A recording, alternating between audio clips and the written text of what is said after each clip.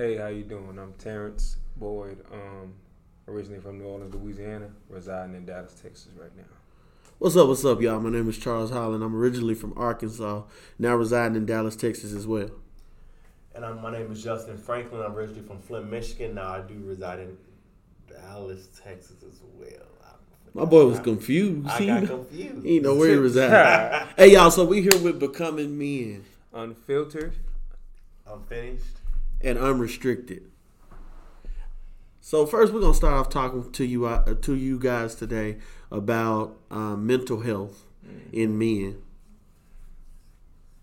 So I found an article online that talked about the actor Dwayne Johnson, in which everyone knows him from knows his name as The Rock.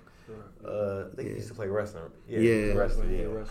So, The Rock in this article, he talks about how when he was in his early 20s, he actually, which I didn't notice, he was trying to play professional football, and I guess it didn't go the way he intended on it. So the article states how Dwayne Johnson experienced depression during his early 20s when his football career stalled.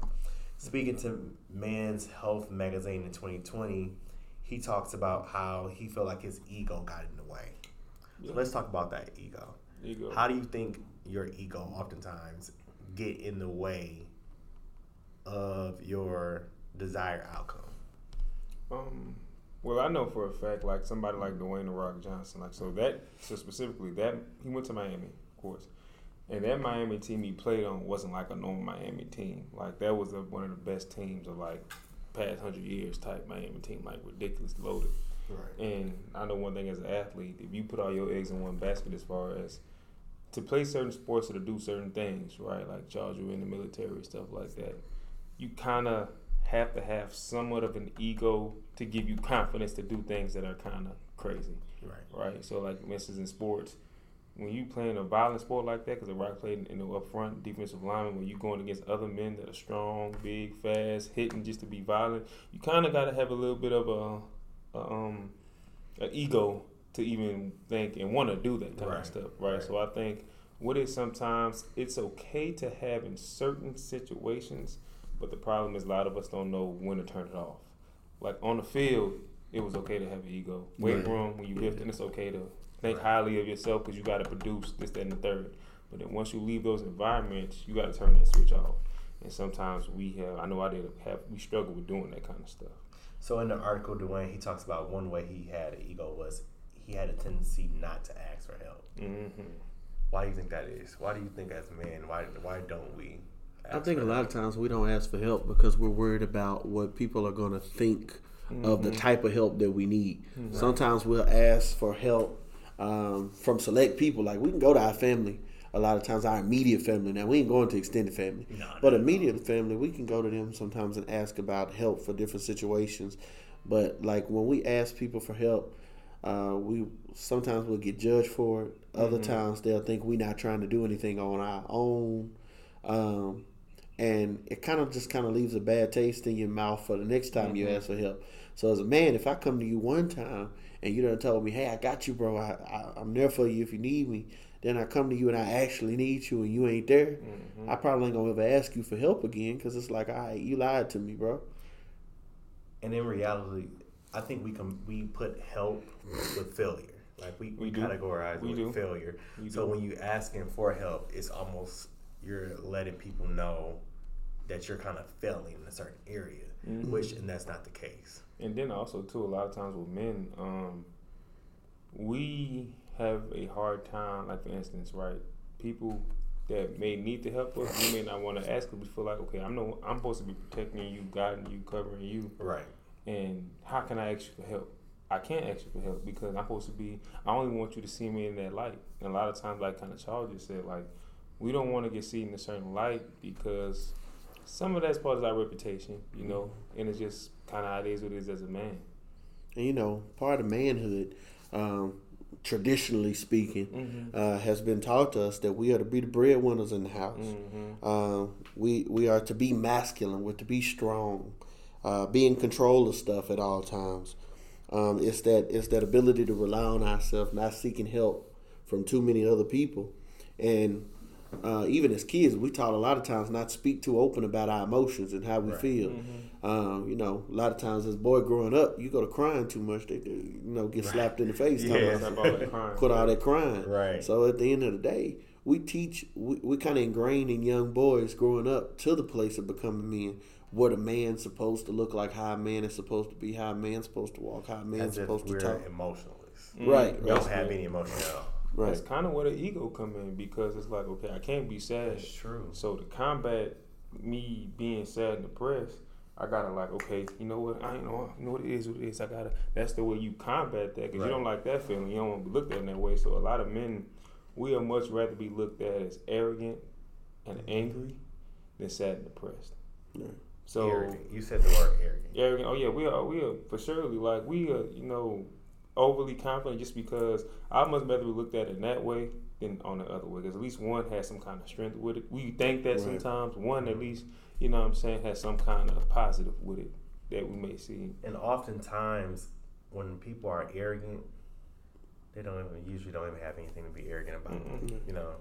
I know for me personally, when I found myself at a place where I didn't have stuff, and it was like, well, why you didn't ask me for help? A lot of times the reason I didn't ask people for help is because there's something I call toxic help. Oh, yeah. Sure. It's this idea that a person will help you that can't help themselves. Right. And if I come ask you for help, I know additionally to me hurting, you're going to hurt as well. Right. So I'd rather hurt by myself than have you bleed with me. And I think sometimes as men, we take on this approach of because we were taught traditionally to look out for ourselves and to look out for our family and to look out for everybody else. Right. Sometimes men don't ask for help simply because they don't want to hurt you in the process of trying to help them. Mm-hmm. So, I mean, that's a reality that a lot of times people face. And I think a lot of times we don't really pay attention to the warning signs that males are having, like mental health issues and issues getting help and issues seeking out help. It's that aggression. It's that anger. And as boys, we taught, all right, put it into sports. But what happened when you take away sports? Amen, boy. What happened when you take away the military? What happened? What happened when you take those things away? Church is gonna release my anger. Right. There's so many things that we deal with that a lot of times we don't learn coping mechanisms for, other than to go pray about it or to read God's word on it or go hit something, tackle something, push something. Right. But what happened when you ain't got none of those resources available? And I believe as growing up as a young boy, especially being black as well, we're kind of programmed on not to show our emotion. If you do cry, stop crying. If you do want to scream, if you do get upset, what are you mad for? If you do talk back, we're programmed not to show our emotion, and then at the end it blows up. Right. Oh, yeah. And then we hold it all in, and then we usually have a big outburst, which is not good. And see, and that's the thing about, with men. That's why it's so dangerous when, like they say all the time, a woman can kind of be somewhat emotionally up and down because the damage can be done there, but it can kind of be contained. Right. When men snap, people die. Like, because men usually are more, that's just how we are. And then kind of piggyback up what you said, you made a great point, Charles. I know, for instance, especially when it comes to athletics, right? Like, for instance, it's most boys, especially little black boys in America, that grow up in poverty, our goal when we're playing sports is make it to the NFL so we can take care of our family, let everybody live a life that, nobody's ever lived, right? And like, I know for me, and I had a great mother and dad, great mother, father, but, we had some hard times and stuff. So me seeing them struggling, seeing how much they care for me, I felt like, okay, yeah, I'm in school right now. I'm in middle school, high school, but I'm about to go to the NFL to take care of all of them. So, like, when I didn't make it, bro, I felt ashamed. I felt like this. I'm like, dang, I'm living in their house. I'm supposed to be buying them a new house, and I'm not buying. I'm living in their house. I felt like ashamed. I felt like a burden, all that kind of stuff. So, like you said, when you drowning, you drowning yourself. But like you said, I don't want my drowning to hurt the people I love. So how did you manage to get over that season? So with that, and it took time. Like I said, and that led to some other things. Well, I'll tell you how I managed it. I was drunk all the time. I used to drink all the time, and then at that time I developed a pill issue coming out of college from football. You know what I'm saying? So like, you know, with me, because like with me, my story kind of changed because my career was hindered because of injuries. So when I first got introduced to like painkillers and stuff, it was given to me by my trainer. Right. After my surgery, when I broke my leg and stuff, I'm 18, 19, they just gave them to me. They ain't really restricted on it. So it went to taking it for pain first to now I'm taking it for depression because I can't play football. Like you just said, football was my end all, be all. I would have died for the game. So now that you took my biggest outlet of frustration, life, or whatever, now you're giving me painkillers now. So now my big thing, which was very, very dangerous. Now it was some dark days where I was never sober. That's how I dealt with it. And you know, as you're talking about that, I kind of think about in our time, competition drove us, and for our mental health, if we couldn't compete, it affected us negatively. Oh, what? For this generation, it's the exact opposite. Okay, right. I read an article not too long ago that said men played sports, boys played video games. And it kind of bothered me a little bit when I read it, but as I was reading it, it said the reason that the young boys like to play video games is to give them the opportunity to start over when they fall. They can hurt somebody and not face consequences for it. Yeah. And they get to experience living in another reality outside of the one that they currently live in. That's dangerous. And so we didn't necessarily have that when we were growing up. Yeah, video games came out, right. But when we was growing up, that was after. Yeah. We'd go play basketball outside for a few Right. hours, and then we'd play 2K. then we on would the play lights 2K. games. Yeah, but now kids do that as their primary focus. So as men, those mental health issues, we're starting to see a rise in that because now, you know, they've lived the alternate reality in video games and stuff like that. Now they going out here rocking it out in the world. Right. It's guns and stuff in the street. Right. I never thought about that concept like that, but that's, I mean, the thing about it is, like you said, in those worlds they live in, and even not like that, you know, I'm in education, and with a lot of parents, you know, they try to make their kid live the most painless, free, trauma-free, no kind of obstacles in these kids' lives when it comes to education and etc. But it's like you're preparing them for it's going to be rough in the real world when you can't do that. There isn't an accommodation for Walmart. Not going to make an accommodation for you at work if you can't push the baskets. They're going to just hire somebody who can. Right. Yeah. So we got kids who heavily in the educational system who accommodate. You make the teacher's life harder and school life harder. And then as you go, well, that kid 18, a job not going to hire you. You got to accommodate you. They're going to just hire somebody who don't need the accommodation. Right. So it's like, it's a lot of stuff that, you know, and it's funny because our generation gets blamed for things when we're not even a generation in power, which is confusing. Right. We don't make no laws. No. We're not even in anything to change, to affect stuff. Like, I know with football, I know it's kind of off topic, but whenever I would argue with some of my older coaches and friends about football nowadays, it's soft, etc., they call it soft. I'm like, can y'all say all these things? Like, y'all are the one changing the rules. How can you change the game? Because you saw the data.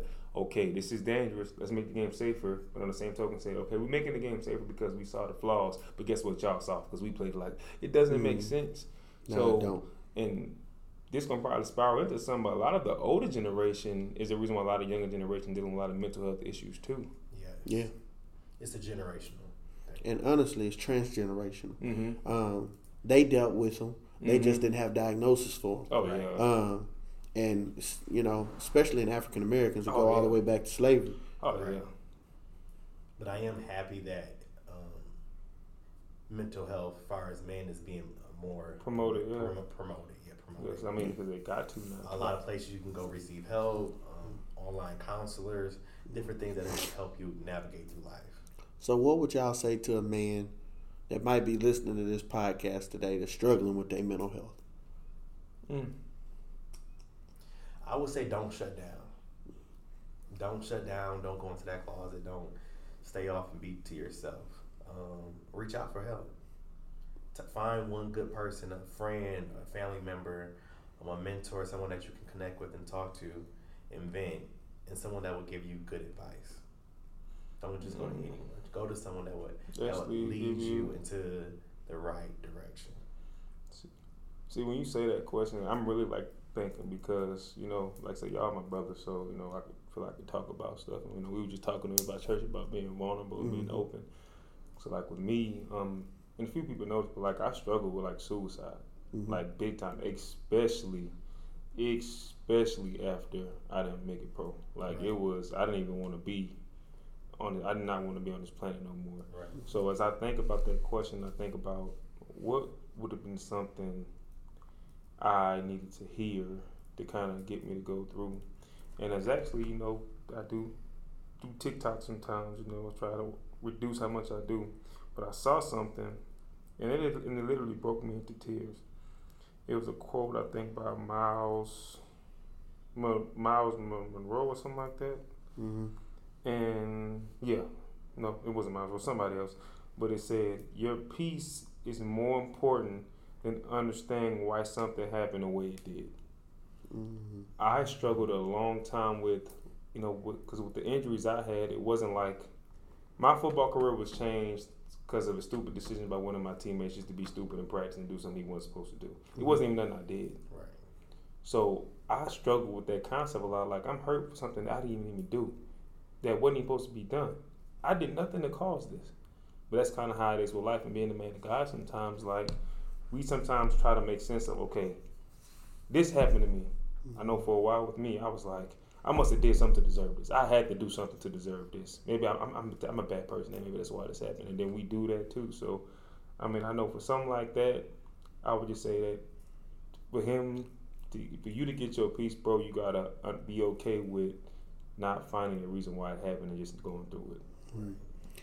I think I would say to a male that's struggling with their mental health,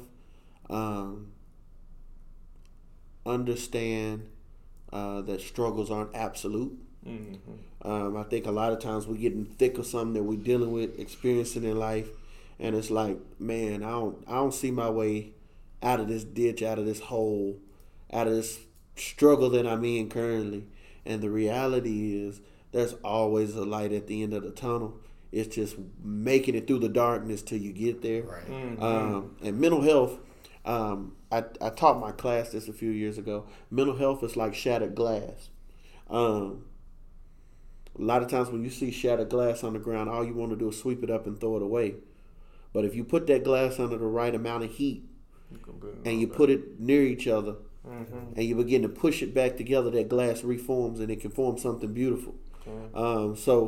I think at the end of the day, we have to know that sometimes we face pressures in life, but sometimes it's forming us so that something better can come from it. That's right. So I always live by saying, we all are given a deck of cards in life. You just got to learn how to play it, learn how to make the right decisions. I mean, sometimes you go win, sometimes you go lose. But at the end of the day, you know, we're all called to win. You know, it's not a tough and easy thing to do as far as living this life. But God has given us tools and He's equipped us to navigate through it. Right. So y'all, if y'all like this podcast, this is just one of our very first episodes. We still a little rough, still a little rugged. But if y'all like what we're doing, share this on Facebook, on Instagram. Go and add it on Apple Music and Spotify. Becoming Men. We're working. So, be a part of what we're doing. Peace out, y'all.